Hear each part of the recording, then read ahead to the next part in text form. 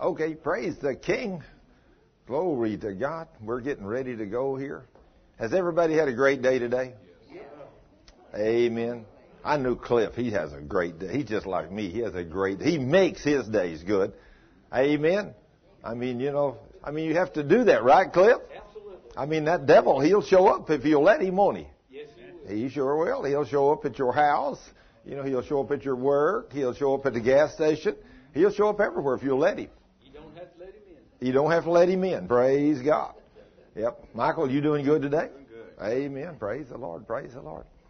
So praise the Lord. We are looking forward to finishing up the outline that I've been teaching on, and I've got 2 more I'm working on. So, and that's what I do in my spare time. Make outlines to teach from, So tomorrow, so that some of you know. But tomorrow we're going to. Of course, I got to do a whole lot more studying tonight and tomorrow. But I've already got a whole bunch of my studying done. But we're going to GLC tomorrow night. We leave, I think, at 8 o'clock or something like that, and we fly out to Midland, Odessa. And then we are going to be in the studio at GLC Thursday morning. I'll make about 8 30-minute television shows, and we'll record them. Then 8 o'clock that night, we will be on live from 8 till 10, and then we'll pray for people and answer people's questions.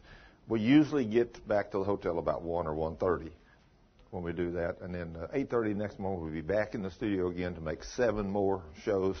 And then about 8 o'clock that night, we'll fly back home. We'll be home tomorrow night about 9 or 9:30.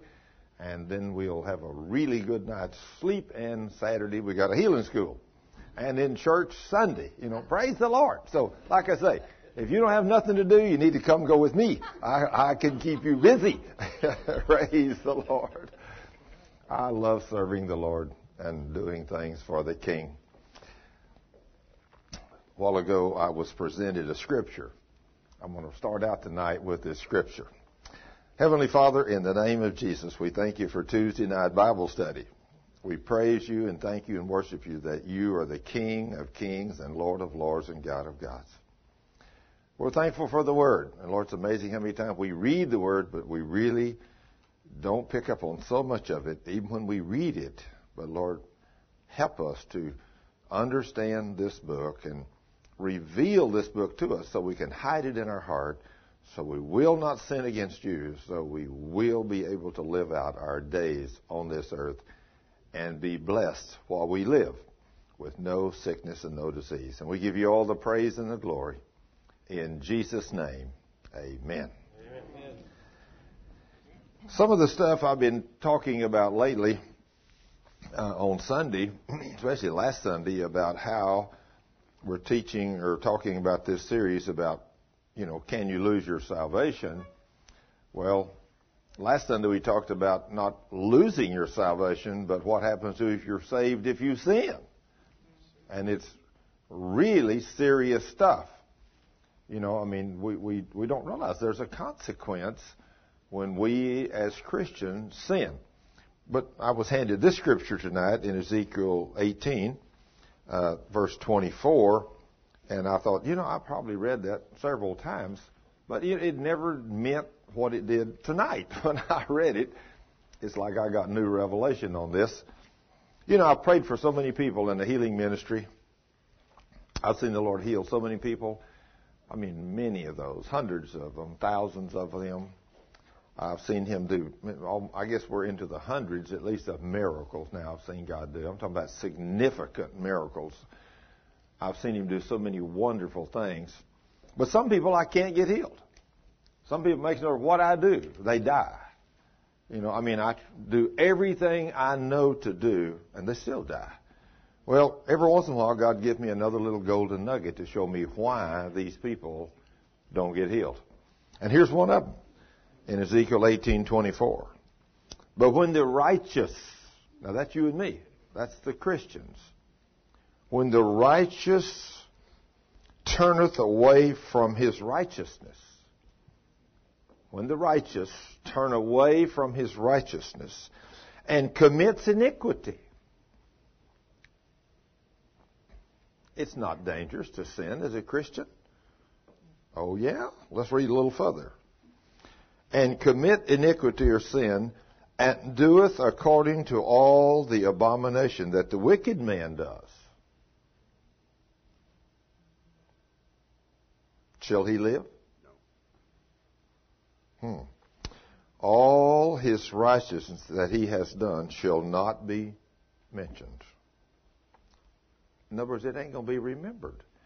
How would you like to be a child of God and you live to be 50 years old or 60 years old and you have served the King diligently all those years, and all of a sudden one day you meet some new friend and they entice you to go out and start sinning with them? And you know how this happens to so many people today? Today, the sin that's the most blatant is men and women. Let's say they're Christians. They love God and go to church, and maybe they've been married and divorced once, twice, 3 times. So then after that, they're a little gun shy, and so instead of getting married, they just move in with somebody. God say that's wrong? Boy, is that wrong. What is it we do not understand? Thou shalt not commit adultery. That's wrong. So he said, if we do that, if we've been a great Christian, lived in obedience to his word, maybe you were married, maybe you were married 30 years and 40 years, maybe your spouse died. And then you think, well, I don't want to get married again, but I'd like to have the companionship of a lady. Or maybe it's a woman, she wants companionship of a man. Well, I'll just find me a boyfriend and we'll just move in together and just live together. God will understand. You know, he knows I need a companion. I don't think he understands. Do you? I know he don't understand. So, but you were a great Christian, you were a Sunday school teacher, you were a lady of the church or a deacon of the church, whatever you were, and you've done everything and you had a stack of rewards built up. And then you are deceived by someone, which is the enemy, and you turn away from the righteousness and the righteous ways, and you go the way of the wicked. God says, that's sin. All the things you've done will not be mentioned or remembered. And then he says, in his trespass that he has trespassed, and in his sin that he has sinned, in them shall he die. That's scary, isn't it? Do you want to know why I can't get some people healed? They have committed the sin unto death. When they're committed to sin unto death, you can't do nothing. They just die. Yeah. All I can say is we plead, we stand in faith, we never stop praying for people because I don't know who's committed to sin unto death and who hasn't. But the New Testament talks about a sin unto death too, doesn't it? In 1 John 5. 1 John chapter 5. He says, anyone that has committed to sin unto death, he said, I tell you, you're not even supposed to pray about that because I ain't going to hear you. Now, who would think the king would do us like that? Well, he knows what that sin unto death is, and it can be a different thing for different people. And if you've committed to sin unto death, and only he knows, he cut you off. So what's the secret here, Sharon? Don't sin. I mean, that was easy for you, girl. You got it, don't you? Walk holy before the king. Do what he says day in and out, and then don't never quit serving him, right, girl? And you get to walk in divine health when you do that, don't you? You don't have to have no problems in your physical flesh. But if we don't serve him, we can have all kinds of problems in our physical flesh. And the way we are today, the average Christian today has no knowledge that their sin is what's making them sick and afflicting them. They don't know it, do they? No. You know, I had a lady last time, or one of the times I was out on GLC, I spoke about that, you know, that there is always a sin related to sickness and disease. And she called in, and she said, Mr. Scrivener, you can't be serious. She said, I'm 60-something years old. I've been a Christian ever since I was a young woman. And I've been to church all of my life, and I've never heard one preacher make that statement in my entire life. I said, what a shame. That's a fact. You sin, sickness is going to come up on you. Just like that little lady that was here the other night. Some of you might have been here when Jan gave her testimony the other night. Was you here, Sharon, when she gave that? When she said, after she come up and I prayed for her, in 15 years, from her elbows down to her fingers on both sides, was numb. She hadn't felt anything with her hands for 15 years. And after she repented for her sins, she heard me teach the word. She repented for all of her sins and came up, and I just prayed a simple prayer and rebuked the enemy. Before she got to her seat, for the first time in 15 years, her hands and arms. Deborah, is that a blessing to see God do that for somebody? It's a blessing, isn't it? But see, she didn't know that that sin had turned that devil loose on her, and her arms were, the blood flow was cut off to them properly. Couldn't feel a thing. From her elbows to her fingertips, hadn't felt anything in 15 years. Yeah, she had all kinds of things wrong with her. And of course, the thing I thought about that, when what you're saying there, she said when she went in for the test, they told her it could be one of three things, of which lupus would be not the least of the three. So she was hoping it was going to be lupus. Yeah. So, but now then she don't have it. Now then she's learned, hey, I don't have to have nothing. See, when you claim something, you get it, don't you, Sharon? But when you claim what the King says in His Word, you get that too, don't you?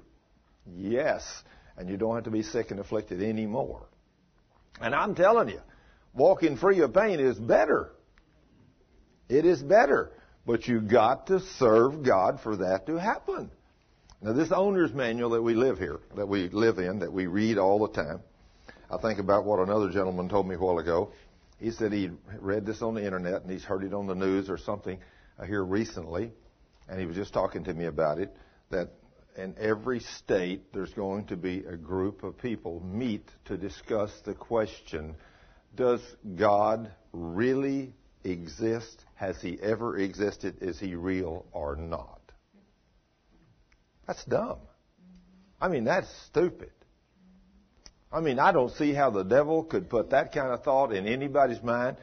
God Himself said in Romans chapter 1, Paul talking, he said, everybody shall be held accountable to God, if for no other reason because of the creation and the divine attributes of God. You know, when you back off and look at this earth sitting out here in space, I mean, we got a marble that's approximately 72 to 7,300 miles straight through, that's rotating at 1,003 miles an hour, that's going forward at 69,000 miles an hour, that's making an orbit around the sun every 365 and a quarter days, and it don't never vary, and it don't never slow down, and it's turning 1,003 miles an hour. So every 24 hours and 0 seconds, it makes one exact revolution. And then as it goes this 69,000 miles an hour forward velocity around the sun, which is an exact perfect distance from the sun, so that the magnetic pull of the sun will keep it exactly 96 million miles away from the sun. Oh, that's a coincidence, don't you think? As an engineer, give me a break. I don't even have to be an engineer to be smart enough to know that didn't just happen. God is real. So when somebody said we're going to meet to have a discussion to see if God is alive or see if He really existed, hey, those people got a real problem. They got a real problem. He exists, all right. And I got a feeling that in the not too distant future, there's going to be some things happen. I think there's things going to happen in America and the world that is going to be so amazing, it's going to be beyond our wildest imagination. It's something. But when you look at that scripture, when you think about Ezekiel 18:24, if you're a righteous person, what should that tell you you should never do? Don't get off track. If you get off track, and Cliff, since you and I are talking, me and you both know that somewhere along the line after, I got saved at 11. I think you were older than that when you got saved. But I think you said that you seriously got off the track after you got saved. Very seriously. So aren't you glad He's a merciful God? Absolutely. Because if He wasn't a merciful God, I know two men at least, that one right there and this one right here, that wouldn't be here today, don't you? Oh, David's holding his hand up too. I think all of us would say, hey, if He wasn't very merciful, if He had wiped us out in our first sin, it would have been over a long time ago. So we're very grateful that the King is so merciful. But now that I've learned these things, and just like you, I want to walk holy before Him. I don't want to get off base no more. Do you, Cliff? No, I want to walk just as straight down that path as I possibly can. I don't want to deviate right or left. Because back in those days, like Paul said, I'd done these things out of ignorance, even to the point of killing Christians. He said, I was zealous for God. He thought he was doing God a favor. And when he started killing Christians, the Lord showed up and said, Paul, what are you doing? He said, Lord, who are you? When the King shows up and you see this bright light, and I can only imagine struck blind and everything else, and you hear a voice, Paul, Saul, what are you doing? He said, who are you, Lord? He said, I'm Jesus, whom you're persecuting. In other words, you need to stop this nonsense. You need to serve me. You're zealous for me, but you're zealous the wrong way. Now then, go on to Damascus, and I'll send the prophet by over there, and he'll lay hands on you, and you'll be baptized in the Holy Spirit, and I'll restore your eyesight. I'll get your attention. Then I'm going to bring you out here in the desert and train you for a while. Then I'm going to bring you to the third heaven. I'm going to show you some real stuff, and then I'm going to let you write half of the New Testament for me. Wow. Wasn't He awesome? But God, in His mercy, Paul, if God had destroyed us the first time we'd done something wrong, but He knew Paul's heart. He knew that he was zealous for God, but he was doing it the wrong way. But so many people today are not zealous for God. They're going the wrong direction. So there is a reason right there that so many people die when they get out of a righteous walk. Now, of course, today people think they're in a righteous walk if they go to church, every couple of Sundays or 2 or 3 Sundays or something. I don't have to witness. I don't have to go out and talk to people about Jesus. I go to church, and I even let my wife tithe for me whenever she goes. I'm really a good guy. Hey, Bobby, praise God. Come in. Praise the Lord. Praise the Lord. We've been praying for you. Look, we need to pray for you, don't we? Amen. In the name of Jesus, sit down there. Can you sit down there? Yeah. So sit down. Sit down. I'm going to pray for you right now. Yeah, sit down in that chair. Yeah. I don't know. I have a hard time getting up and sitting down. Well, just stay set down. Get in there and sit down. You can't. If I get that big chair, would that help? I don't know. I'm probably. Yeah, I'm starting to say, this man's undergoing a tremendous attack from the enemy. And we're going to pray for him right now. Father, in the name of Jesus. In the name of Jesus. Lord, I ask you to be merciful to this man. Merciful. He is one of your sons. Lord, you know his heart, and you know everything he does. Lord, I ask you to be merciful. Merciful. Show him mercy and grace. And we rebuke this devil of hell that's messing up his body. And we ask you to move by the power of your Spirit, Lord, and heal him.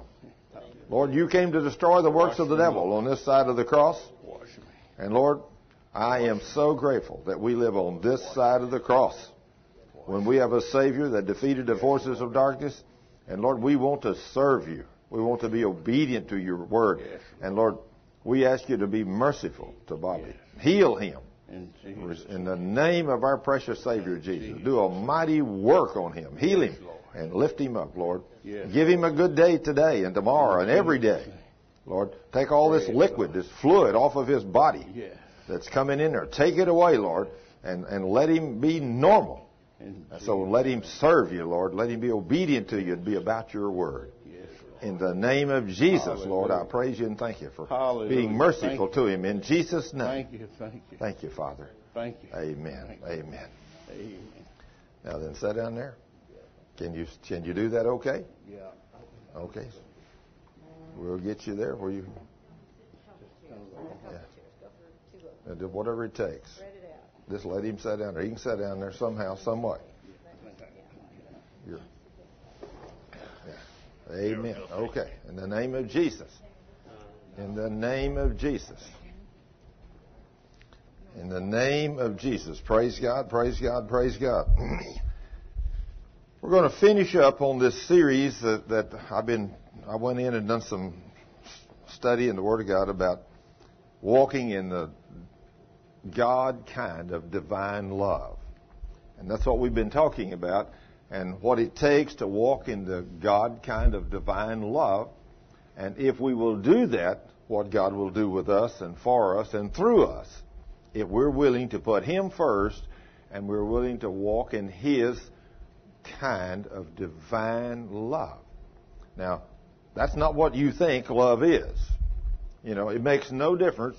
I'm not interested when people say, well, I think love means this. Well, I am not interested in what you think love means. I'm only interested in what the Word of God says about love. It says what love is. And, of course, it so clearly defines it in 1 Corinthians chapter 13, verses 1 through 8. Now, if you haven't read that regularly, you need to, because most Christians don't even come close to walking there. We really don't come close to walking there. It's very difficult to walk there. I don't care who you are. It's so difficult. But if you want to see God do great and mighty things, you're going to have to base your life around the written Word of the living God. I mean, I don't care whether you believe, if you don't believe God lives, hey, you got a real problem. And the reason God don't do anything for us today is because we in America have got to the point where we don't believe He lives. When somebody says, you know, I never seen God do a wonderful, not a single answer to prayer, or never seen Him do a miracle. Well, I didn't see Him do that either for about 40 years of my life. But the last 25 or 30 of them, let me tell you what. I mean, when you get to see God do what I saw Him do the other night, whenever I prayed for that doctor out in Salt Lake City, Utah. I mean, here's a guy that fell out of a tree 35 foot up on Tuesday. They had taken him, care flighted him out of the mountains in a helicopter, taken him to a big hospital out there, done a CT scan on him, and 2 hospitals confirmed the CT scan. His back is broken. I mean, it's totally destroyed in the bottom portion of it. And he ain't going to let them do surgery. He had been listening to some of my teaching. And so he called me on Sunday and wanted me and Cheryl to come out there on Monday. And he bought us an airplane ticket, a round-trip ticket, to come out there to pray for him. And I told him, I said, you know, I'll pray for you right now, and God will heal you right now. Amen. And I prayed the prayer of faith for that guy at 10 o'clock at night, and God instantly healed that man's broken back. Now, let me tell you, if you don't believe God is real, you should have been out there when we got out there the next morning, when he picked us up at the airplane, and he's walking with no pain whatsoever, and all of his employees, I remember Dave, he had an employee, the guy's name was Dave, great guy. He was walking down the road, and all of a sudden, we're going from the airport, we're driving back in, and he sees Gary driving the car. And he stops, and he's looking, and I said, he's amazed, isn't he? He said, well, he's wondering what I'm doing in the car. He helped carry me up the other night and put me in that bed. He's wondering how I'm in his car. I said, well, turn around and go back and tell him that Jesus healed you. So we turn around, we go back, and he pulls up, and Dave says, boss, what are you doing out of bed? He said, not anything wrong with me. Oh, yeah, sure. I said, Gary, get out of the car and give the man a hug and show him you're okay. So he opens the door, gets out, walks up to his employee, puts his arm around him, and says, I love you. And Dave pushes him back, and he says, you can't do this. I thought to myself, we see a man do something, and we turn around and say, you can't be doing this. You talk about unbelief. You can live there and you never get to see God do a miracle. Everywhere we went in the next 2 days, we was there all day Monday, all day Tuesday, and left Wednesday morning. And we taught the Word of God to many of those people. And they were all Mormons. Every one of them were Mormons. But God healed that Mormon. Now then, here's the thing. I had the privilege to go out there with a demonstration of the Spirit's power and show them that the God I serve is real. He healed a man over the telephone of a broken back that was a doctor. And everybody that knew him knew that he had a broken back. Now everybody knows he's healed. And he's still healed. And no pain. You know, when you get to see God do those kind of things, somebody says, is God real? It ain't difficult for me to be... You don't have to prove to me. Do you, Cliff? No, sir. No. I know he's real. I've seen him do too many of those mighty miracles of healing. Nobody ever be able to tell you, Sharon, that God ain't real, will they? Never. That girl's had so many wonderful healings in the last year or last 2 years. I mean, it's amazing. But there's many of you in here have received wonderful things from God. I mean, you know, Rico, you know, he had an experience, fell out of building 4 floors up. You know, he broke everything in his body. I mean, he should have totally died. But God told him, said, trust me. He didn't know what he was doing, but God showed him mighty revelations and things. And today, a man that had virtually every bone in his body broken, or at least many of them, today, he's running around doing all kinds of wonderful things, serving Jesus. Isn't that amazing? He was a fireman in Dallas, and fell 4 floors onto concrete, not onto a feather bed, on concrete, broke everything. I mean, wrist, hands, back. I mean, you name it, it broke it in his body. But the Lord, I think it was either just before he fell or on the way down, the Lord told him, said, Rico, all you got to do is trust me. Trust me. Well, let me tell you, when you fall in 4 floors, you better know God. Is that right? You better know the King. Amen. But out of all that, he got to make a little trip to heaven. God got to show him some wonderful things. You ask Rico, God ain't really real, is he? Let me tell you, hey, nobody can convince you, can they? I mean, he is real. See, when you run into people like this, people that's seen God's miracles, that's been healed many times or whatever, that's heard his audible voice. I mean, God's spoken to me at least 30 times, maybe more in my life. But he's made a set of rules for you and me to live by. And he expects you and me to do this. Now then, if he has called you to service, and he has, every one of us that are Christians are called to service, to walk in the God kind of love, and to be an example of him to everybody we come in contact with. Now, if you're willing to do that, after you've done that and hid his word in your heart and spent some time with him, you can start praying in faith and you can see God show up and do great and mighty things. Now then, if he called you to do something and you don't do it, he will continue to work on you maybe for years. But then eventually he's going to get your attention. And you ain't going to like it, are you, Deborah?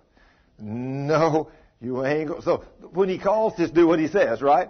If he calls, just say, yes, Lord, here I am. Where do you want me to go? I'll do anything you say, Lord. Because fear of the Lord is the beginning of wisdom. And it'll increase your life. Now then, let's see what the Lord says here. Let's talk about this God kind of love. Let's go to Romans chapter 12, verse 9 and 10. Romans 12. Let's go over there. Now then, this God kind of love is the secret behind God's power. Walking in the God kind of love. Being a loving person. In Romans 12:9, the King says, let love be without dissimulation. Abhor that which is evil. Cleave to that which is good.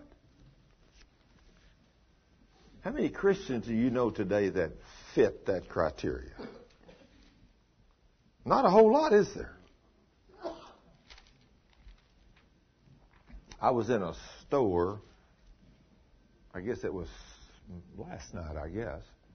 I stopped in there at a little gas station, and there was 3 or 4 ladies in there. I think 2 of them was working behind the counter, and the other 2 were doing something or buying something in a little convenience store or whatever.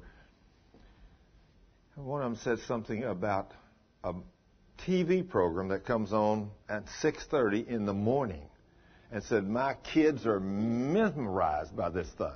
One of the other ladies said, good grief, I wouldn't let nobody watch that filthy thing. And I thought, wow. What is this, I wonder? And one lady said, well, my kids love it. I can't get their eyes. They're just glued to it from the time it comes on till it goes off. And I thought, here's one lady over here saying, I wouldn't watch that myself. And here's another lady saying her kids are glued to it and she loves it and the kids love it and she's going to let them watch it. That lady can't be a Christian. You know that? She cannot know Christ. But she fits the criteria of many people that I know today. Many. But the Lord says there, abhor that which is evil. You know what abhor means? Hate it. Have nothing to do with it. Run from it. If it's evil, get just as far away from it as you can. If it's a wild show on television, don't watch it.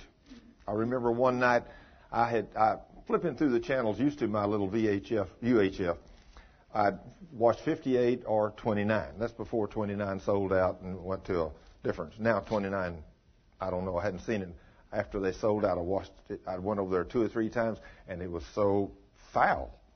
I couldn't believe they'd sold that station to an outfit that had such wicked stuff. But anyway, I would be flipping between channels. I had an old TV, so it would go from 58 all the way through every channel to 29. One night I happened to hit on one. I'm just going through them pretty quick. And I happened to hit on one, and one of them had a fight going on the platform. I mean, it was men and women. They were screaming, tearing at each other. And I thought, good grief, what is this? So I stopped for a few seconds. And there was, a woman up there was trying to kill a man, another man trying to kill another one. And, they were just wild fighting and everything else. And all of a sudden, they zoomed back a little bit, and on the background, back on the wall, said, the Jerry Springer Show. You knew that's what I was going, didn't you, Deborah? I thought, who in the world would watch such trash as that? I might have watched 30 seconds of that show, and I turned it off, and I ain't never went back to it again. That thing has nothing that I want to see. If you love to watch the Jerry Springer Show, you need to get saved. Because you ain't saved. You can't, you need to change channels.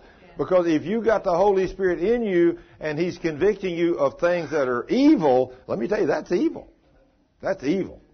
If the Lord says abhor evil, He means get away from it as far as you can. Just like I know lots of Christians that watch soap operas. I'm telling you what, every once in a while will go and turn on one of those and watch a minute or 2 just to see what it's about. And I don't care what time of day when you turn one of them on, it ain't nothing but somebody doing somebody wrong. And if you're watching something like that on a regular basis, that's what you're feeding in your heart. That's what's going to come out of your mouth. And you're going to have problems and sickness and disease because you're not hating evil. And that's evil.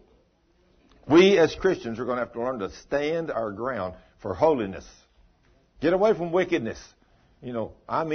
It's time the church becomes the holy instrument that God wants us to be.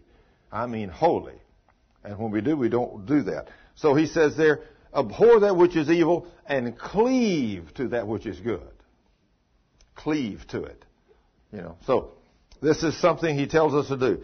Then in verse 10 he says, be kindly affectionate one to another with brotherly love, in honor preferring one another.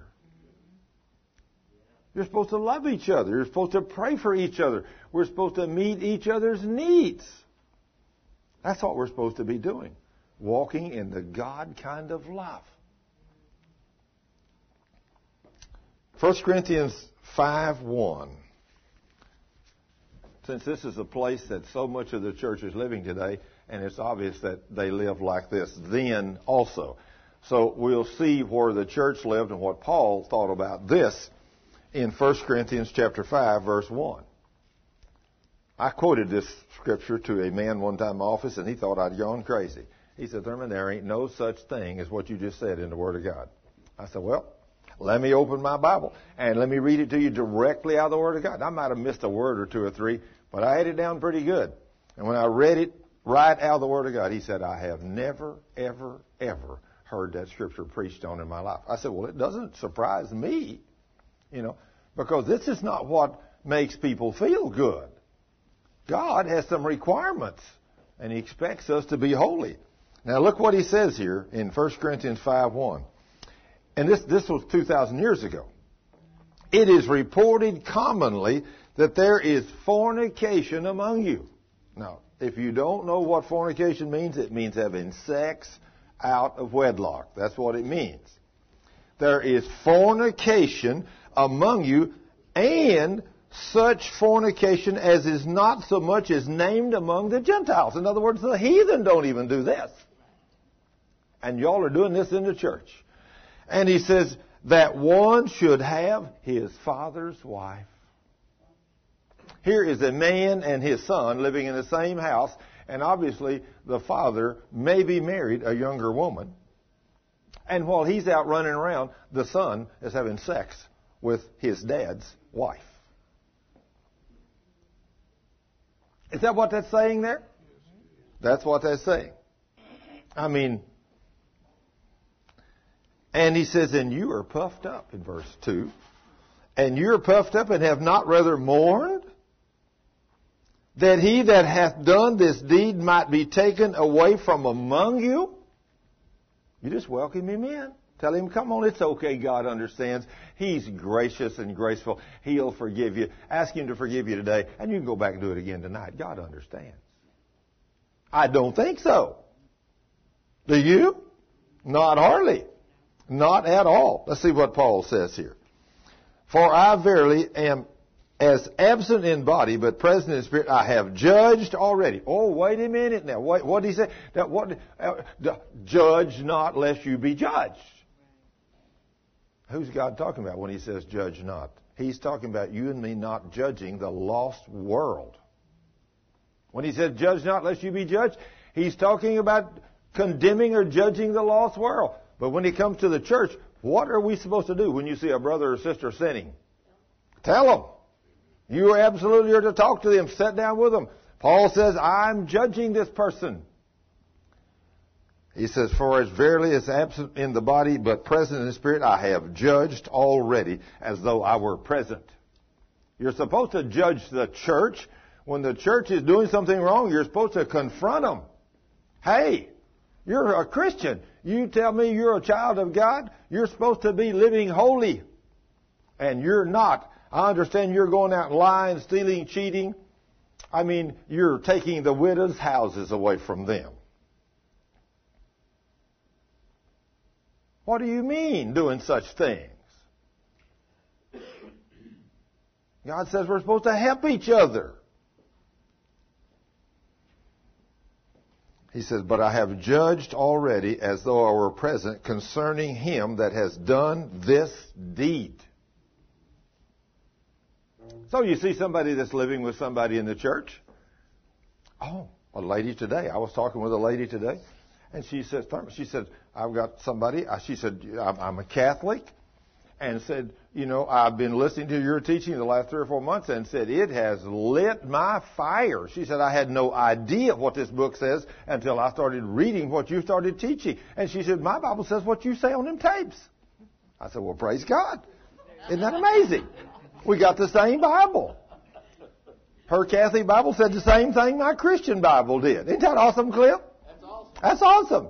So she said, I had no idea what I could do. But she said, I want to go pray for this woman that's sick. I said, well, first thing you want to do is go over and find out what her sin is. She said, Thurman, you mean I need to ask her if she's sinning? I might offend her. I said, ma'am, that's why she's sick. I said, if you're afraid to ask her, take her some of my tapes. I'll tell her. I ain't ashamed of the Word of God. I said, that's why I get so many people healed. They repent of their sins, right? When you repent of your sins and do what God says, He says if you will repent, provided you hadn't committed the sin unto death. And we know the sin unto death must be pretty wicked, right, Cliff? It is wicked. It is wicked. Because I was talking to Cliff the other night. He said, I've done everything a man can do wrong in my life. And he said, I did it several times.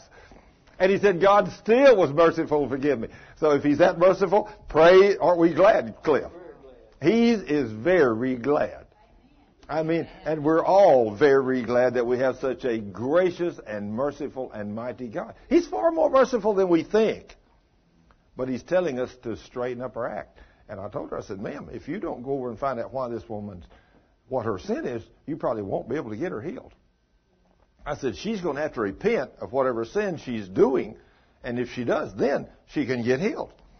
But he says there in verse 4, in the name of our Lord Jesus Christ, when you are gathered together, and my spirit, with the power of our Lord Jesus Christ, verse 5, to deliver such a one unto Satan for the destruction of the flesh, that the spirit may be saved in the day of the Lord Jesus. Now think about what Paul's doing here. Think about what he's saying.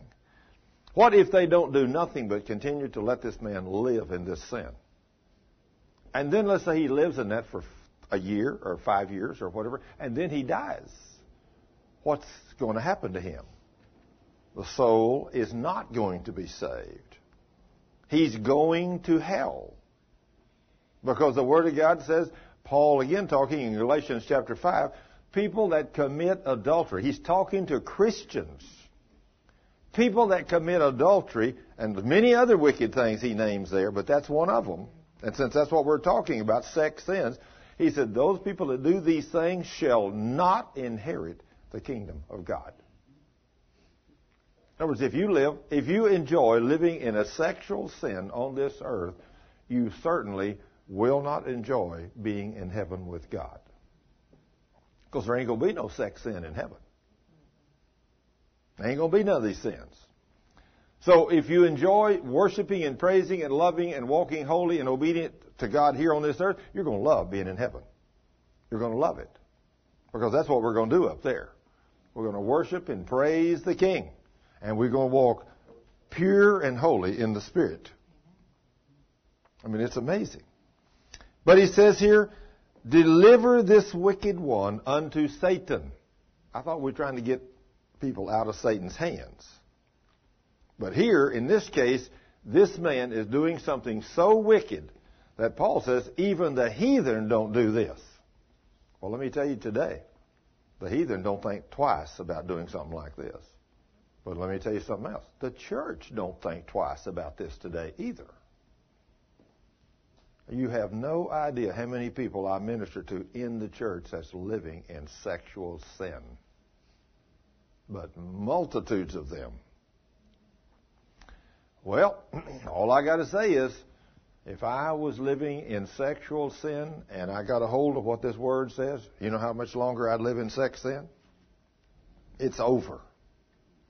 There ain't nothing on this earth good enough or enjoyable enough for me to spend eternity in hell for. Amen. Nothing. Nothing.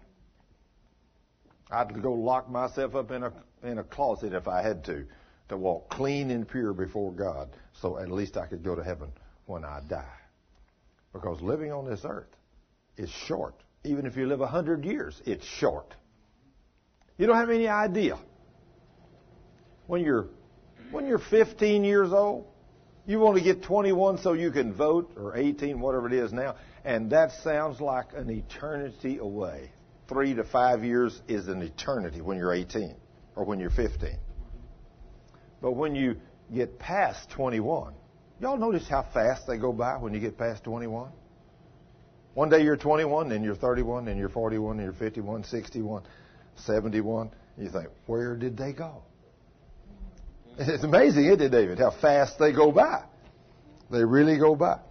But here, we need to take people that are living in sin, and the very first thing we need to do, we need to go to them and confront them with their sin and tell them what they're doing wrong.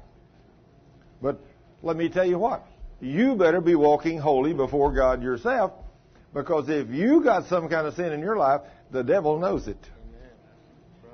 And you have never been so exposed And I'm going to tell you, I'll give you an example of how this works. It happened to me. And I'll give you an example of how the devil knows. I have tried to walk holy in obedience to God's Word all my life.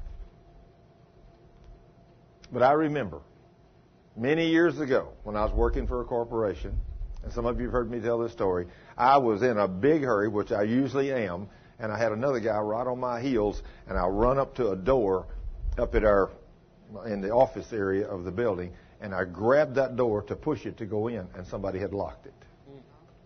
So when I turned the doorknob, it didn't turn. I was expecting it to, and I was in a hurry, and I was really walking fast, and so when that door didn't open, the door didn't move, and so I bumped the door, and the guy behind me running behind me here and mashed my nose into the door in front. Bam! I said, who in the hell locked that door? I could talk about hell all I wanted to. Nobody ever said nothing about it, but I used it in the wrong context that day. See? That's the only foul word I ever used in the last many years. But I'll just use it right now just to give you an example.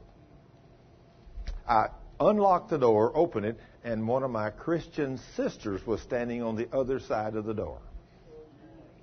She said, "Hi, Thurman." She heard what I said. She never said a word. Never said a word. But about 3 or 4 years later, or a few years later, we were in a managers meeting with about 25 managers and supervisors and all kinds of people, and they were using some of the most foul language. I mean, GD, SOB. I mean, they were using some foul words. And I heard all I could stand. And I said, we're all educated people in here. I said, surely we can discuss our problems without all this profanity. And my little Christian sister stood up and said, "Thurman, don't you profess to be holier than thou? I remember 3 years ago, right out there behind that door, you run in the door and you said, 'Who in the hell locked this door?'" When you go to witness somebody, you better make sure your plate is clean. Because if you don't, that devil will call it back, and he'll even use your own Christian brothers and sisters to judge you. I thought right there, I just sat down. But it did stop the profanity. But I thought, I have got to be perfect in what I do. I can't use a few little foul language here and there out with the guys. I got to watch every word that comes out of my mouth 24/7. And let me tell you, I've done it since then. Those wicked words are not in my vocabulary. They're not there. I don't use them. I talk about hell a whole lot. But I'm talking about that bad place that Jesus talked about. And I'm using it in the right context. So nobody condemns me for that. But you have to really be careful. So if you go to turn somebody over to the devil, you better make sure your walk is clean. I mean, it better be clean. Now then, why would we want to turn somebody over to the devil anyway in the church? Because if we don't turn them over to the devil and the devil destroy their flesh now, if they continue to live in that sin, they will die and go to hell, according to that scripture. He says, to deliver such a one unto Satan for the destruction of the flesh. Now, who kills the flesh? The devil. Sure he is. He's the author of death. That the spirit may be saved in the day of the Lord Jesus. So if you don't turn those people over to the devil, or if they don't repent and start walking in obedience to God's word and stop sinning, if they continue to live in that sin for an extended period of time, I don't care if they say they're washed in the blood of Jesus. When they die, they're going to hell, according to the Word of God. And I'll tell you, that's scary. I'm not going to put God to the test. Are you, Deborah? I'm going to walk holy. Ain't nothing on this earth worth going to hell for, is it, girl? Not one single thing. Nothing. Then Galatians chapter 5, verse 6 tells us how faith works. Galatians 5:6 says, "For in Jesus Christ neither circumcision availeth anything, nor uncircumcision availeth anything, but faith which worketh by love." Galatians chapter 5, verse 6. Galatians 5:6. Faith worketh by love. So, somebody says, I got great faith. Okay. Then I can tell real quick, if I'm with you just a few minutes, I can tell whether you're walking in love or if you're talking evil about your brother or you're condemning people or whatever you're doing. I can tell real quick how much love you're walking in.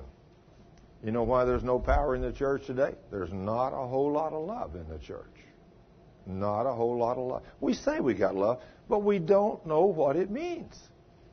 But when you go back to 1 Corinthians 13 and read verses 1 through 8, you find out what the God kind of love is. And you tell me you can walk in that. It's difficult to walk there. But obviously it's something that is achievable. Because God told us to do it, didn't He, Cliff? Yes. If He said do it, it may not be easy, but it is an obtainable goal, right? And we're going to do our best to get there, aren't we? Yes. Making no difference what the devil throws in our path, we're going to do everything we can to walk in the God kind of love. Now then, in Matthew chapter 5, verse 43, let's look at this. In Matthew 5:43, you have heard that it hath been said. Now, how many times have I heard people say, I heard the Bible says this? Or my grandmother told me this was in the Bible. And you hear all kinds of these stories. But Jesus says in Matthew 5:43, you have heard that it has been said, thou shalt love thy neighbor and hate your enemy. Love your neighbor and hate your enemy. But I say unto you, love your enemies. Bless them that curse you. Do good to them that hate you, and pray for them which despitefully use you and persecute you. Is that going to be difficult to do? But is that a command from God for the church? Yes, it is. So you need to read that. But I say unto you, this is the king talking, the king himself, love your enemies. Love them. Some of us have trouble loving our brothers here in church. But God tells us to love our enemies. Bless them that curse you. How easy is it whenever somebody comes up and reads you the riot act and get mean to you to reach over and put your hand on them and say, you know, I want to speak a blessing over you in the name of Jesus. Most of them say, I'm going to bless you, okay? Oh, that's what you used to be, right, Cliff? You used to be a fighter, didn't you? Yeah. I'm going to bless you. You say something I don't like, bam, knock you down. You get up, bam, knock you down again. I'd mess up our fist with my nose. See, I didn't know how mean Cliff used to be to me and him got talking the other night, and I found out how mean he used to be. I mean, he's come a long way. God really cleaned you up, hasn't He, Cliff? Yes. Amen. Praise God. He was telling me all these things the other night. And man, he said, praise God for the mercy of God. I mean, he is so grateful for the mercy of God. But this is where lots of people live. Lots of people. I'm just picking on Cliff tonight, but I'm telling you, lots of people live there. Lots of people. I mean, they bless them, okay, don't they, Cliff? I mean, they bless them. Man, let me at you. I'll bless you. And they may not, if they're not a big old strong boy like Cliff, they may just walk off and say, oh, yeah, I'm telling you, I'm going to get even with that dummy. I mean, you ever heard anybody say anything like that when they walk away? Yeah, that woman, that man, I'm telling you, do you hear what they said to me? I'm telling you, boy, I'm telling you, I do just get mad. None of y'all ever done that, have you? See? I mean, there is a man that used to, his wife said after he met me and got saved, she said, I'm so glad my husband met you. She said, because used to we could be going somewhere and somebody could nearly hit us, cut us off, and nearly sideswipe us or something, and said my husband would get mad and he'd drive 80 or 90 miles an hour trying to chase them down, pull right up on her back bumper and, you know, sling his fist at him and said, pull over, I'll get you, or pull right up beside him, try to pull over. She said, honey, you're going to kill us all. She said, when he got saved and learned how to love, She said, somebody passed us, now, even if he was to nearly hit the front fender, he said, Lord, bless that guy. Watch after him, protect him. She said, Thurman, you never know how much more comfortable it's made my life. Isn't that amazing? But see, when you get transformed and you know Jesus, you become a different creature. You're totally different. Because you hear what Jesus says. But I say unto you, love your enemies, bless them that curse you, do good to them that hate you. Make them a pie. What do you mean? That woman next door, she talks evil about me all the time. Good. Let me make her go over and ask, what kind of cake do you like? Well, I mean, I like chocolate cake, but what's that got to do? Is that your favorite? No. Strawberry upside down is my favorite. Good. I'm going to make you one. A beautiful one. And I'm going to bring it to you and give it to you. Why? Because I love you. Because Jesus told me to love you. Did you know what that kind of love will do to people? Sure, it'll soften their hearts. It'll win them to Christ. I can't believe you do this to me.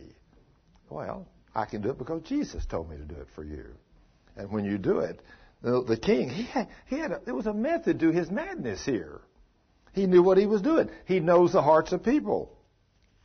And then he says, and pray for them which despitefully use you and persecute you. I mean, they beat you up and give you a bloody nose, and you're going to get up and bless them and pray for them and just say, I'm going to lay hands on you and pray for you. People are afraid.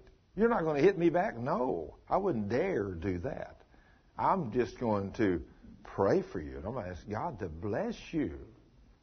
It's like out there at work. Whenever they tried to, just before they fired me, after all those years, when the HR come, well, what do you pray for when you pray for your guys? I said, I ask the Lord to bless them, to bless this company, to keep them safe from physical harm. I said, you notice my department has the least amount of injuries of any department in the company. And I don't even put up y'all's placards or signs that y'all do. I just pray for them. And God protects them. And then when somebody gets sick, I pray for them, and God heals them. When John, the little Buddhist boy, when his wife had twins, he needed a week's vacation. He would never come to the prayer meetings. I told him, you don't have to come. If you don't want to, you're free to go. But we'll have a little 5 or 10 minute prayer meeting before we go to work or in the middle of the day or something. And I would. But one day John came to me and said, Thurman, I need a week off. My wife's fixing to have twins.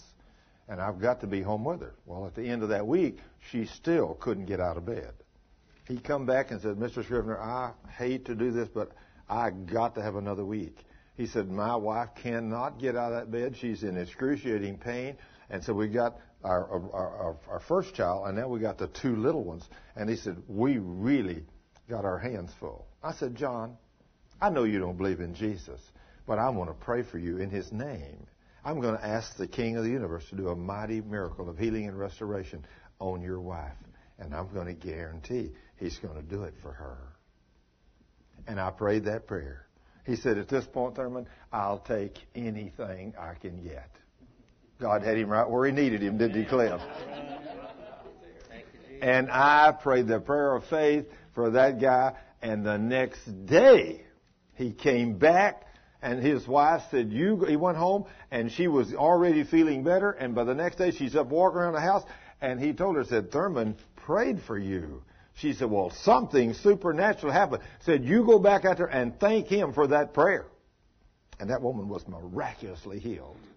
Hey, does Jesus do wonderful things for people, even Buddhists? Sure he will. That's what he does wonderful things for, because we are children of the Most High God. And he told us to pray for these people, even those that hate us and despitefully use us and persecute us. We come in love and pray. And he says, that's when you pray in faith, walking in love, that releases my power to do these great and mighty things. And then he says, anything you ask me in the name of Jesus, if you walk in my love, I'll do it for you. Kind of awesome statements he makes, isn't it? Awesome. But the king's the one who said all this. Then he says, verse 45, that you may be the children of your Father which is in heaven.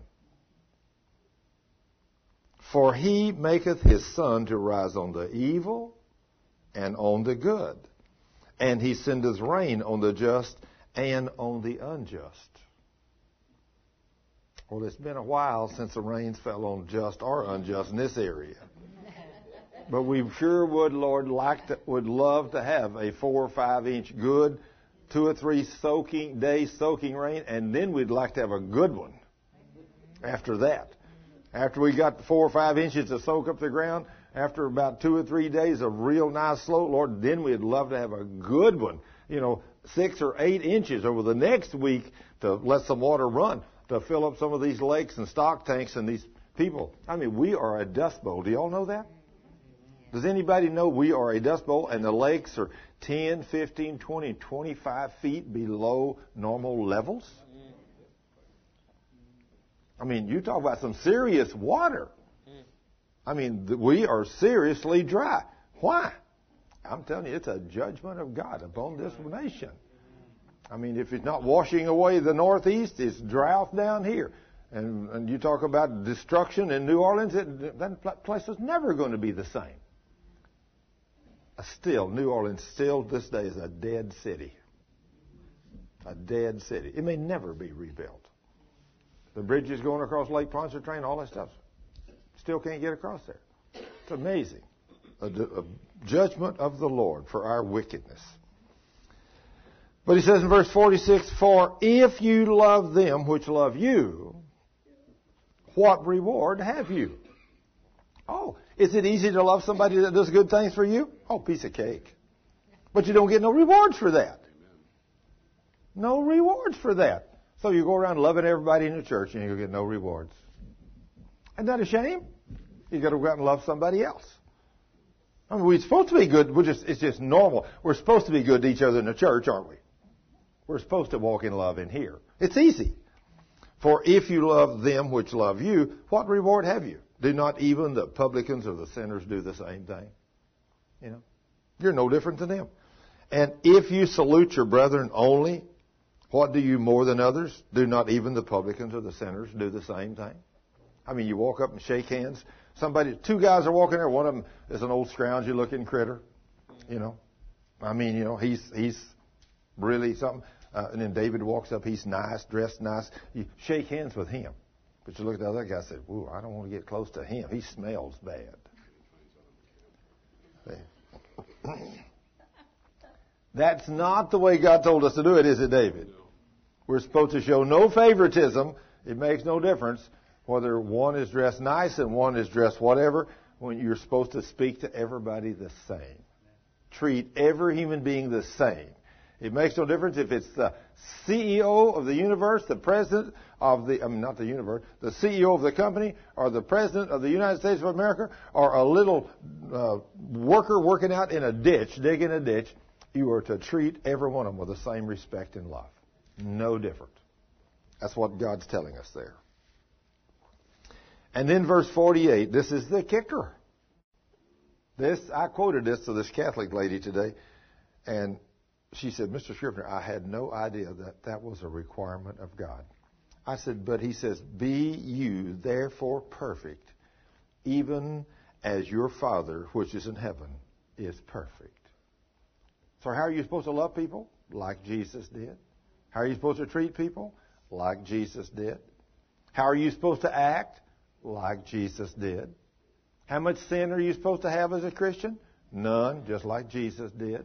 No sin. And if we do it His way, it gives us prosperous, long, healthy life. And I love that. All of us do. But there's a requirement. You got to do it His way. Then we go from that scripture in Matthew to Romans 5. Go back to Romans 5. Romans 5:8.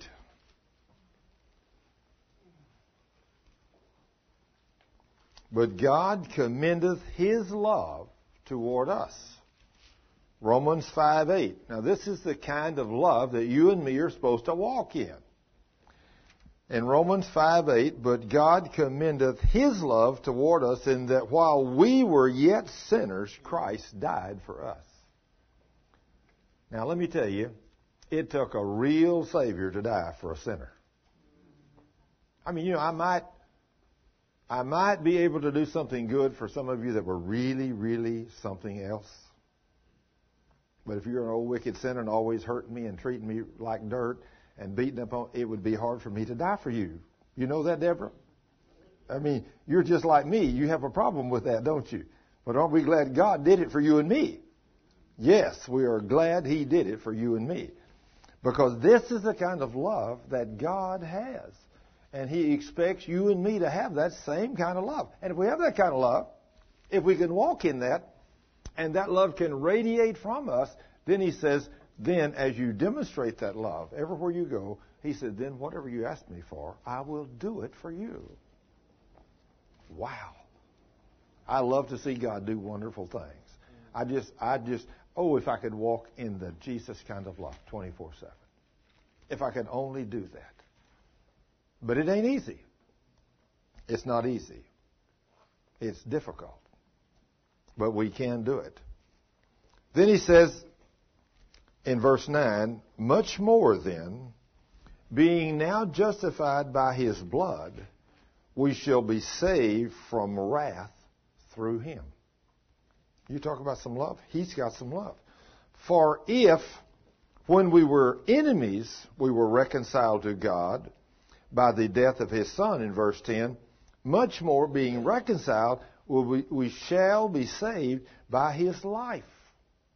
Now, if you let His life live through you, you will have eternal salvation. If you die to self and let Christ's life live through you, then you will walk in the God kind of love to a degree, and you will be blessed with eternal salvation.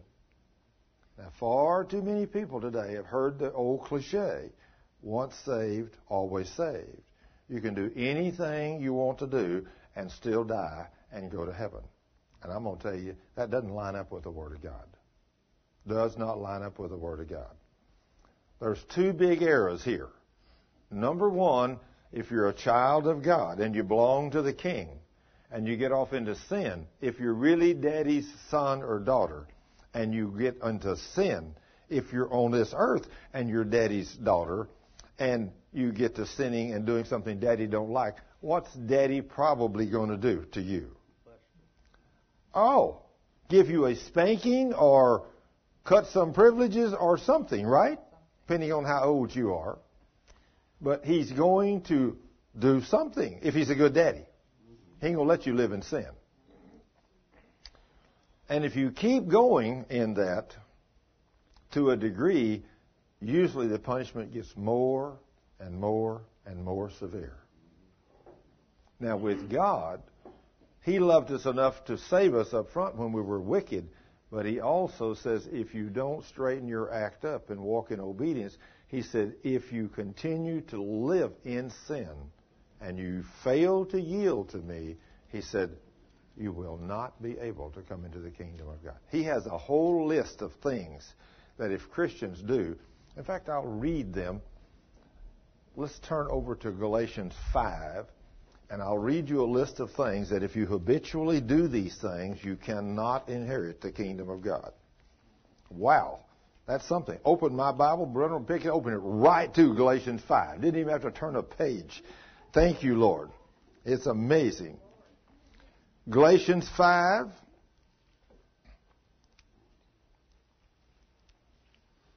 Verse 19. Now the works of the flesh are manifest.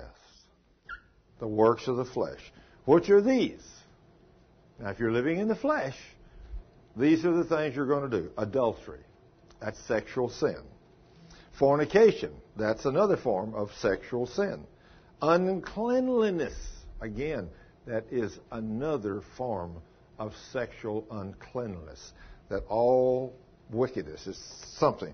And then lasciviousness. All of these fit in the realms of wicked sex sins.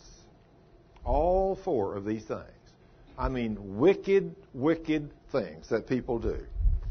And then he goes and names a few, after he names all the sexual sins, then he goes to idolatry, witchcraft, hatred, variance, emulations, wrath, strife, seditions, heresies, envyings, murders, drunkenness, revelings, and such like, of the which I tell you before, as I have told you in time past, that they which do such things shall not inherit the kingdom of God.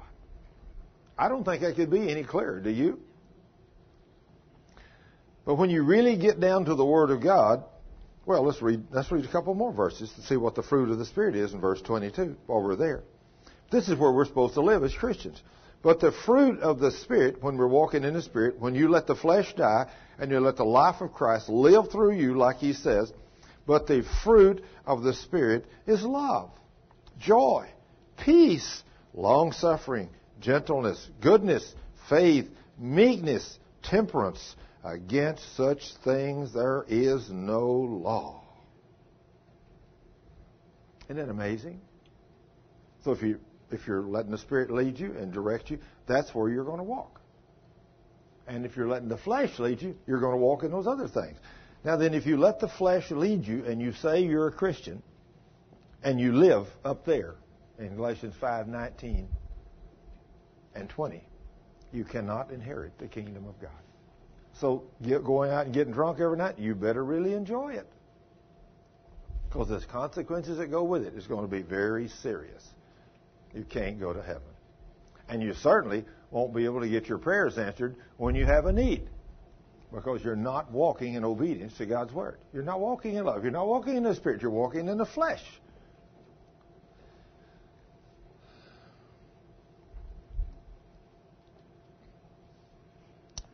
It's amazing. Acts chapter 7. Let's go to Acts chapter 7, verse 59. I want to show you a love here that a man had a love beyond my wildest imaginations. But this is where God commands us to walk in love. Think about this story in Acts chapter 7, verse 59. I have never, ever, ever even come close to this kind of persecution. And have I ever been angry at somebody? Oh, yeah. Yeah. I didn't have to undergo near this much to get angry. But look at where we're supposed to be. And they stoned Stephen in Acts 7:59. Stoned him. Now, they wasn't throwing little bitty rocks at him either. When they stoned you to kill you, when I was a kid, at the playground, every once in a while we'd pick up little rocks and we'd throw them at each other. You ever done that when you was a kid, Bobby? Yeah. Some of your other friends that throw rocks at you always tried to dock. If you ever got hit one of them, you got cut open, didn't you? Like a dummy when we go to the house. Oh, Mother, look at this. Johnny hit me in the head with a rock. Johnny, what did you mean throwing rocks at Thurman? Well, he threw 35 at me before I throwed one at him. That's true. That's true. But I got hit. Nobody was saying nothing until one of us got hurt. And that's the way it is. But he says, and they stoned Stephen, calling upon God and saying, Lord Jesus, receive my spirit. And then look what he said. And he knelt down and cried with a loud voice, Lord, lay not this sin to their charge. And when he had said this, he died. Here these people are stoning him. They are trying to kill him. And he says, Lord, forgive them. Lay not this to their charge. Wonder how many of us could do that. I mean, just somebody comes over and starts reading you the riot act, and you want to get a rock and throw it at them. Isn't that the God kind of love, Donna? It's difficult to walk in the God kind of love, isn't it? Sometimes, yes, it is. But that's what God tells us to do. Here is a man that did it. Here's a man that they're stoning and stoned him and killed him. And as he knows his life flow is leaving him from these big stones they're hitting him in the head with, and as he falls on his knees, I can see him now. Lord, forgive them. Do not lay this to their charge. Wow. You talk about the God kind of love. You want to know why Stephen walked in power You don't know why when he prayed for people, cerebral palsy, people got healed and all kinds of things? Because he had the God kind of love working in him. That's why he could do what he could do. Stephen, full of the Spirit and power, went about casting out demons, healing the sick. The palsy were healed and all kinds of wonderful things when Stephen spoke and rebuked demons. Is it any wonder the devil wanted to kill him? He's casting them out, getting them healed. So sure, the devil wants to get rid of him, and he's doing a good job doing it. Then chapter 3, verse 9. Yeah, I guess. See where I went. Oh, excuse me, no, 1 Peter. I'm sorry. I went to 1 Peter. I should have put that on the next page where it would have been a little easier for me to see.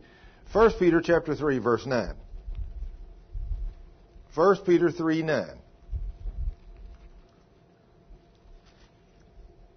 1 Peter 3, 9. Not rendering or returning evil for evil, or railing for railing, but contrariwise a blessing, knowing that you are therefore called that you should inherit a blessing. Now then, when you get a hold of this, it makes it a little easier to bless somebody when you know that a blessing is going to come back to you. So when they're there reading you the riot act or treating you like dirt, calling you crazy, stupid things or names or whatever like people do today, calling you all kinds of names, making fun of you or everything else, you just say, I want to speak a blessing over you guys. Lord, in the name of Jesus, would you please bless these guys? Bless them with knowledge and wisdom and love and understanding. They say, what's wrong with you? You're crazy. What God says is going to come back to you? Exactly what you say. Let me tell you a story. I know a man. This man was a Baptist preacher. And years ago, and he was married to a woman, and they had several children over the years. And I don't know what he did that really made her so angry. But she got so angry at him one day, she told him, she said, I am fed up with you. I want a divorce. I hate you. And he said, well, honey, I don't understand. I love you. And she said, I hate you. I hope you find another woman, and I hope she's meaner than hell, and I hope she beats the hell out of you every day. And his wife said that to him. And he said, honey, I'm so sorry. I don't know what has happened to you, but if you do leave me, I hope you find a great man that will love you and be good to you. And I bless you with that in the name of Jesus. And man, she stormed out of that room and she went and filed a divorce and she left him. Well, let me tell you, she married a man that was meaner than the devil himself, and he beat the hell out of her on a regular basis. What she said she wished happened to him happened to her. And he married a woman that was the most wonderful, pleasant. He said, I didn't know there was a woman in the world this good. Isn't that amazing? God shall not be mocked. Whatever you sow, you're going to reap. So be careful what comes out of your mouth. Be very careful what comes out of your mouth, because you're going to reap what you sow. And it don't make no difference whether you believe God's real or not. His Word's real, and that's what every one of us on this earth are judged around every day, is the written Word of the living God. Makes no difference whether you believe it. It's still there, and He's still God. Can you imagine, just like that DVD we watched the other night about the people that were in hell, and when Jesus would walk through, they would beg and plead, Lord, give me a chance. Lord, I'll serve you now. I will do what you say. And it said Jesus in His compassion would look and say, Father. And the Father would say, no. Judgment has been set. It's done. It's over. You think about the compassion in His heart for these people that's there. He would still love to save them. But the Father says, no. You've made your decision. Wow. I think how awesome this is. verse 10 says, "For he that will love life." Now, how many of you would love life? Hey, I love life. For he that will love life. Well, he must be fixing to tell us something, Miss Billy. For he that will love life, there must be a requirement. Let's see what it is. For he that will love life and see good days. Now, I don't know about you, but I love good days. Don't you? Hey, this is getting better. Let him refrain his tongue from evil, and his lips that they speak no guile. Now then, would you like to have a long, good, loving life and see good days? Well, then you're going to have to do what that says. Because what if you go out here and start wagging your lips and your tongue and talking evil about someone, and of course they may have done something really bad to you. It makes no difference. They may deserve it from your standpoint of view. But you're talking evil about that person, cutting them down, saying all kinds of things. Guess what's going to happen to your life? It ain't going to be long, and it's not going to be pain-free. Isn't that amazing? For he that will love life, and I love life, but I love life when life is good, and see good days. I mean, if you're laying there in excruciating pain and suffering, or you're in a hospital with cancer, it's difficult to love life. You know that? It's not loving. Many a person I've seen that get in their last days, they get to hurting, and so they say, I am ready to hang this up and go to the house. Get out of this piece of flesh. Well, let me tell you, if you do what God says and walk holy and obedient to His Word, you won't have to have those bad days. The King said it right there. Do you think He meant what He said? I know He meant what He said. He is God and we are His children.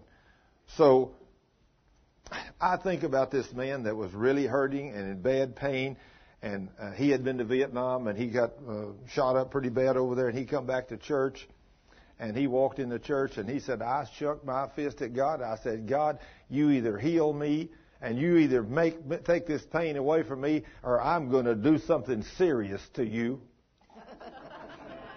And he said, I literally heard through the halls of that church, I heard God laugh. What can we in our stupid little flesh do to God? Nothing. You can't tell Him nothing. He's God. Give me a break. You know how easy it would be for God to vaporize me and you right now, Cliff? That's all it'd take. There wouldn't even be an ash left on the ground, would there? I mean, He could do exceedingly abundantly above all we can even think or imagine. He is God. So don't think you can tell God what to do. Walk in love, and then love Him, and then He will do great things for you. In verse 11, He says, let him eschew evil and do good. Let him seek peace and ensue it. Now this is going along with those that would love life and see good days. Get as far from evil as you can. Do good to everybody. Do good. And seek peace, and then ensue it. Make it one of your number one goals to walk in obedience to the Word. And if you'll do that, you can walk in health. Verse 12, for the eyes of the Lord are over the righteous, and His ears are open unto their prayers. But the face of the Lord is against them that do evil. Can you be a Christian and do evil? Yes. Can the face of the Lord be against you as a Christian, and when you do evil? Can He do that, Miss Billy? He can, can't He? I mean to tell you. You can be a Christian and you can go against what God says in His Word. And as far as God is concerned, that is evil. And He can turn a demon loose on you and terrible things can happen to you. And a lot of us have seen it, haven't we? Yes, we have. And some of us have seen it happen. And when we find out what it is we're doing wrong, and when we repent, we see God instantly heal us. We've seen it. And we're grateful for that too, aren't we, Miss Billy? Amen. I mean, praise God. So that leads down to this list of stuff. What are we supposed to do? What God said do. Walk in love. Walk in obedience. Don't return evil for evil. Walk in this love and do what He says. And then He says, if you will do what I say. If I tell you to do something, He said, do it. Don't say, well, God, I'll do it next week or next month. No, if He tells you to do something, you better do it right now. If He tells you to straighten up and quit doing something you're doing, you better straighten up right now. Because He might not tell you but 2 or 3 times, and He might just take you out. And I ain't ready to go home yet. Are you, Rico? Not yet. I want to serve Him some more. I love serving here on this earth. I love seeing the King do these wonderful things. Then, let's go to James chapter 1, verse 22. James 1:22. James chapter 1, verse 22. In 1 Peter 3, in verses 9, 10, 11, 12, we saw some pretty serious requirements that we got to do if we want to walk in health. And those are requirements that we got to do if we want to love life and see good days. And good days and loving life does not include sickness and disease. It includes health. But James chapter 1, verse 22. James 1:22, be ye doers of the word, and not hearers only, deceiving your own selves. Be ye doers of the word? What does it mean to be a doer of the word? Hey, yeah, you're supposed to be a hearer and a doer. You're supposed to act on the word. You're supposed to do good things for people. I think about people that were doers of the word. Whenever Cheryl had this Christ Haven thing for Christmas for all those children out, I think of the people that became doers of the word. I mean, we had people do everything imaginable. People gave money, they gave gifts, they gave time, they gave of themselves, they done everything, they cooked, they made everything imaginable. Christian people that we know done great and wonderful things and gave of their time, and that turned out to be the greatest Christmas them children have ever had in their life. There's probably some rich kids didn't have as much stuff for Christmas as that bunch of children had this year. I mean, they were blessed beyond their wildest dreams. And the beautiful part about it is, like Cheryl always does every year, she gives it to them kids as Santa Claus hands it out. It's all given in the name of Jesus. Nothing comes from Santa Claus here. He's here to pass this stuff out. But all these presents come in the name of our Savior Jesus. Jesus is the one who did it. And through His people, these blessings are coming to you. And if you do those kind of things, what did God say you're going to receive this year for that? You're going to receive a blessing. That's what He says. You're going to be blessed. Some people say, well, I ain't got time to help them crazy kids. Well, let me tell you, you better be careful. You're treading on very thin ice. You know. For if any man be a hearer of the word and not a doer, he is like a man beholding his natural face in a glass.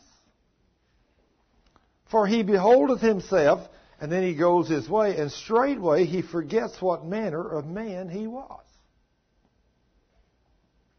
But whoso looketh into the perfect law of liberty, the perfect law of liberty, and continueth therein, continue in it. You look into this perfect law of liberty that God's given us. He's given us freedom in Christ. Now, a lot of people think they have freedom to sin as Christians, but that's not what He's talking about. You are not free to sin as a Christian.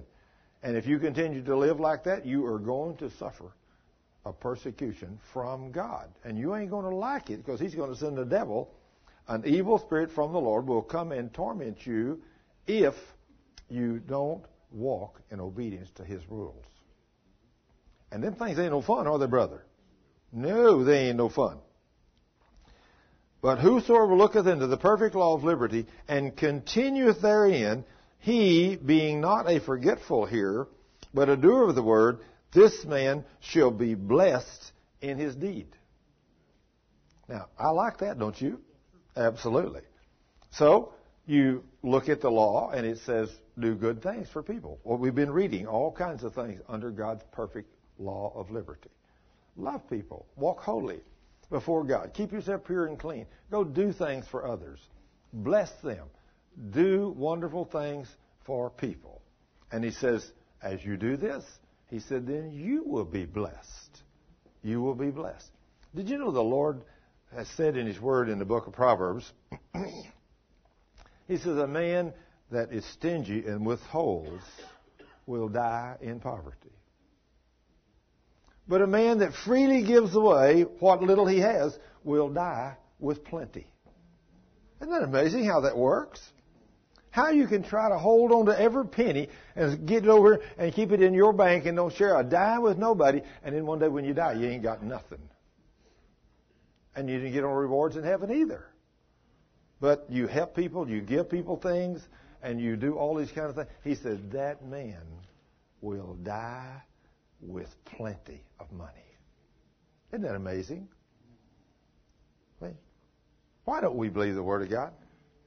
Just like in this ministry, when I started this ministry, I said, Lord, if what I'm doing is really you told me to give and it shall be given to you. So I started out in the ministry taking my money that God had given me out of my investments and in buying equipment and tapes and making them and giving them away. Now, I spent about $50,000 before a single dime ever came back in. Do you think I was serious, Sharon? Yeah, I was really serious.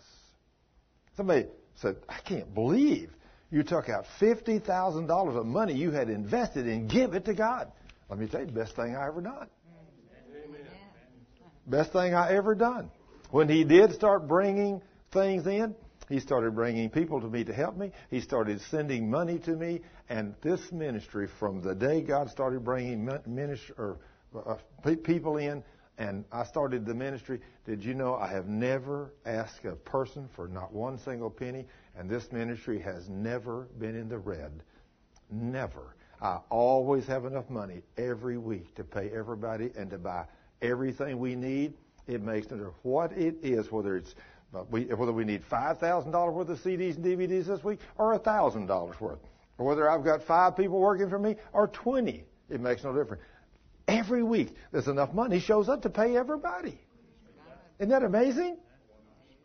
Never have to worry about nothing. And I can remember one time when all my VCRs were getting old, and I said, Lord, I got to have a whole bunch of VCRs. We were sending out thousands of videotapes.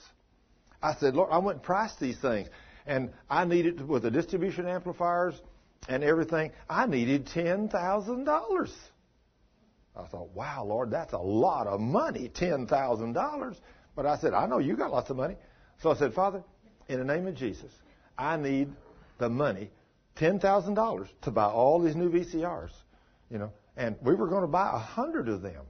And build these racks and distribution amplifiers and everything was going to cost about $10,000. So I didn't go to the mailbox for 3 or 4 days.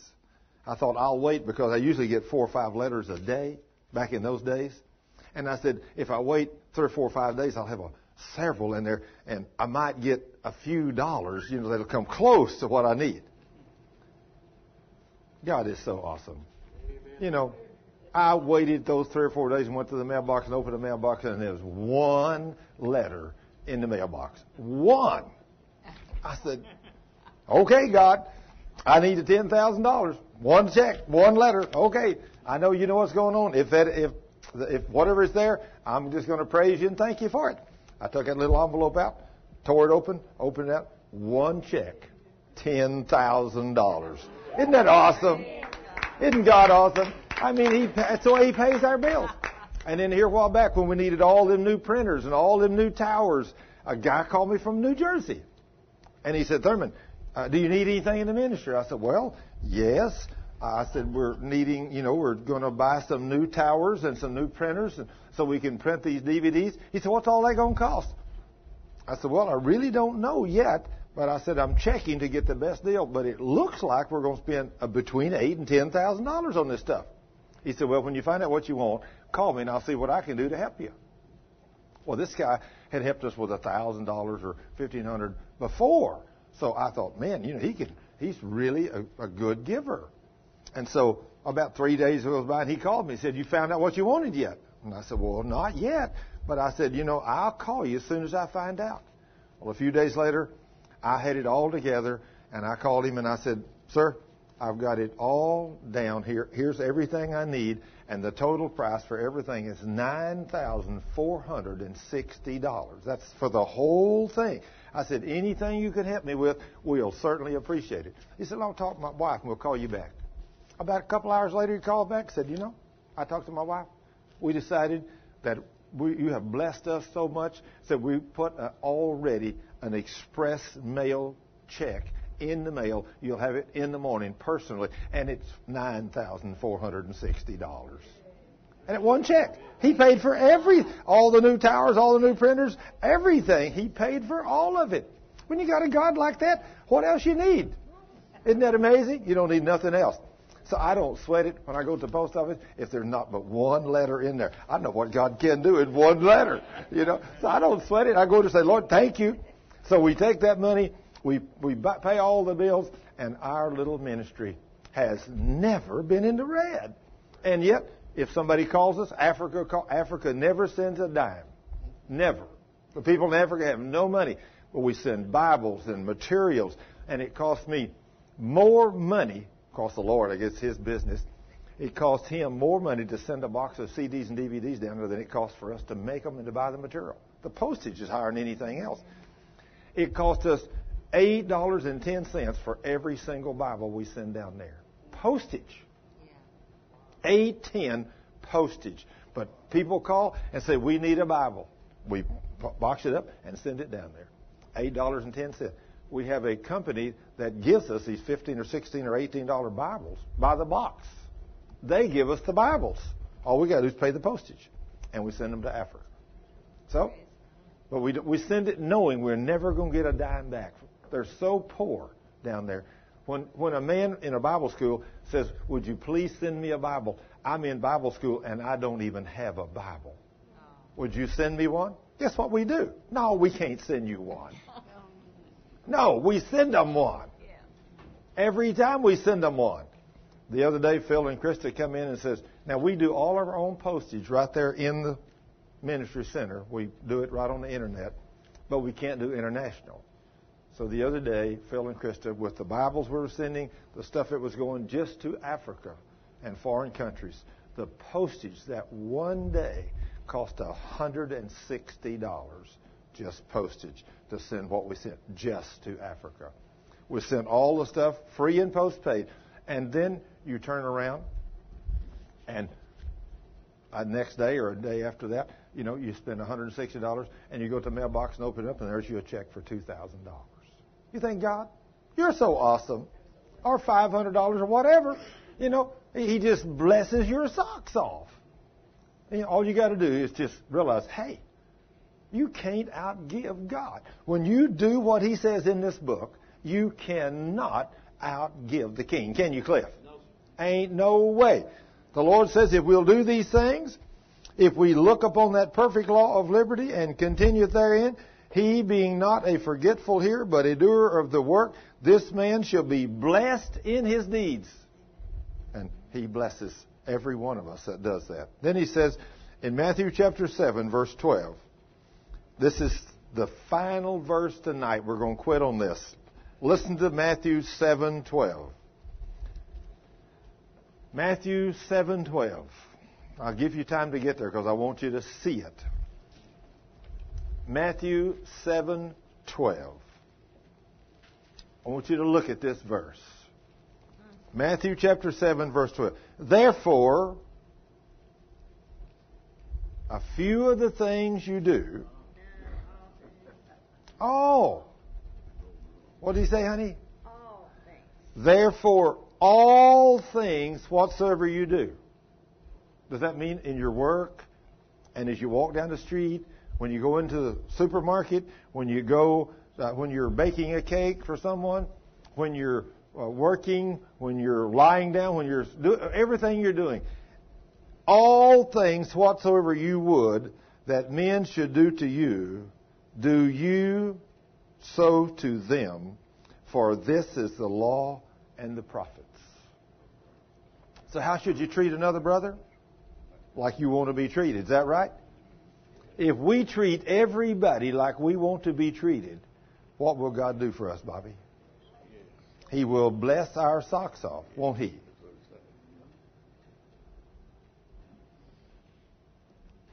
Do good things to other people. I thought last night as I was talking to Scott, Cheryl's son, we were talking about something, and he had taken a couple of pieces of equipment that he had, and he needed a little money, so he took his $500 table saw and he put it in hock for a couple of months. Now, they gave him $100 for a $500 saw. That sounds like a real deal, don't you? But they give him 2 months to pick it up. But when you pick it up, you got to have $140 to pick it up. So they charge him $40 interest for 2 months for $100. Wow. Are those people meeting the criteria of the Word of God? Not hardly. Are they going to be blessed? No. Are those people going to probably die in poverty? Yes. If you really want to be blessed, you give somebody something. When you give it to them, don't loan it to them. Give it to them. When you give it to them, God says if you give it with nothing, expecting nothing in return, He says, I will bless your socks off. See? We don't do a very good job of that, do we? Oh, well, yeah. So you come to me and say, I need to borrow $100. Okay, what do you got for collateral? Can I hold your driver's license to your car, Deborah, if I loan you $100? Isn't that amazing? Somebody comes to me and says, I got to have $100. I mean, I am out of money. I can't pay my bill. I'll do the best I can to pay you back in 2 or 3 weeks. But I am really, really down. And I got to have $100. If I got $100, you know what I'll do? I'll give you $100. I'll give it to you. I don't want it back. I just give it to you. Because guess what? When I give, what's God going to do to me? He's going to bless me. Yes, He is. He's going to bless me. Yeah. And, it looks like I've talked about our gas wells a long time. We finally got the first check on our gas wells the other day. And it looks like that although I didn't know what I was doing, I got taken to the cleaners. There's no two ways about it. These 2 big gas wells are producing tons of natural gas. But we're in a big pool with a whole lot of other people. And I could have had a whole lot more of it if I only knew what I was doing whenever I signed that contract. But it says, the wise man seeks the counsel of many wise men, and I didn't do that, so I got tucked to the cleaners. But still, out of all of it, it looks like Cheryl and I are going to get about $2,500 a month on the gas well. Now, I mean, that's not a lot of money, but, that's just $2,500 share, and we didn't have before. Is that awesome? Yeah, see, that's not bad. But see, I could have had $10,000 a month if I'd have known what I was doing. See, I could have had easy $10,000 a month if I'd only knew what I was doing and signed the right kind of. Some of the other people around me that knew what they were doing, they're getting that kind of money. They knew what they were doing. I didn't know I just signed the bottom line, and I got taken to the cleaners. Do what? Oh, I already did. I've already talked to him. And you know what he says? You should have done what I said in the Word. You should have done what I told you in the Word. Wise men seek the counsel of many wise men. And you didn't seek nobody's counsel. You just signed the line. So now then, son, you're going to, enjoy the $2,500. I mean, that's nice. Right? I mean, we can do a lot of things on $2,500 a month. That money we didn't have. This is just personal money. We can use any way we want to. Yeah. So it makes it nice to have that $2,500 coming in. But, I get upset at myself thinking I could have had $10,000. But anyway, Thank you, Lord. I ain't grumbling. Don't get me wrong, Lord. I ain't grumbling. Oh, no, Lord. I'm not grumbling. I ain't going there. Thank you, Lord. Father, we want to do great things for your kingdom. We love you. We praise you. We worship you. And we're so grateful, Lord, for the things you do. And, Lord, I am grateful for that $2,500 a month that you're sending us from that gas well, Lord. That is so magnificently wonderful, Lord. That'll just, oh, Lord, I'm going to trust you that even maybe those gas wells will pump more at times. But still, Lord, the $2,500 a month, I'm so grateful. I'm so happy with it. I can put that in my personal bank account, and I can use that to help people and to buy things. Because, Lord, I don't have any needs. I really don't. Lord, all my property's paid for. My house is paid for. My car's paid for. My Chrysler's paid for. And, Lord, we're going to take some of that money and pay off our Suburban, and it's nearly paid for. It won't be long, just a few months. We'll be totally, completely out of debt. And, Lord, we thank you for blessing us so magnificently wonderful. And, Lord, we want to be a blessing to others as we go through this life. So, Lord, thank you for this evening. Thank you for your word.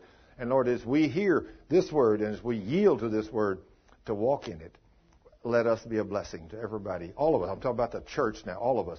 Let us be a blessing to everybody that we come in contact with this week. And, Lord, we praise you and thank you for the privilege of being your children. In Jesus' name, amen.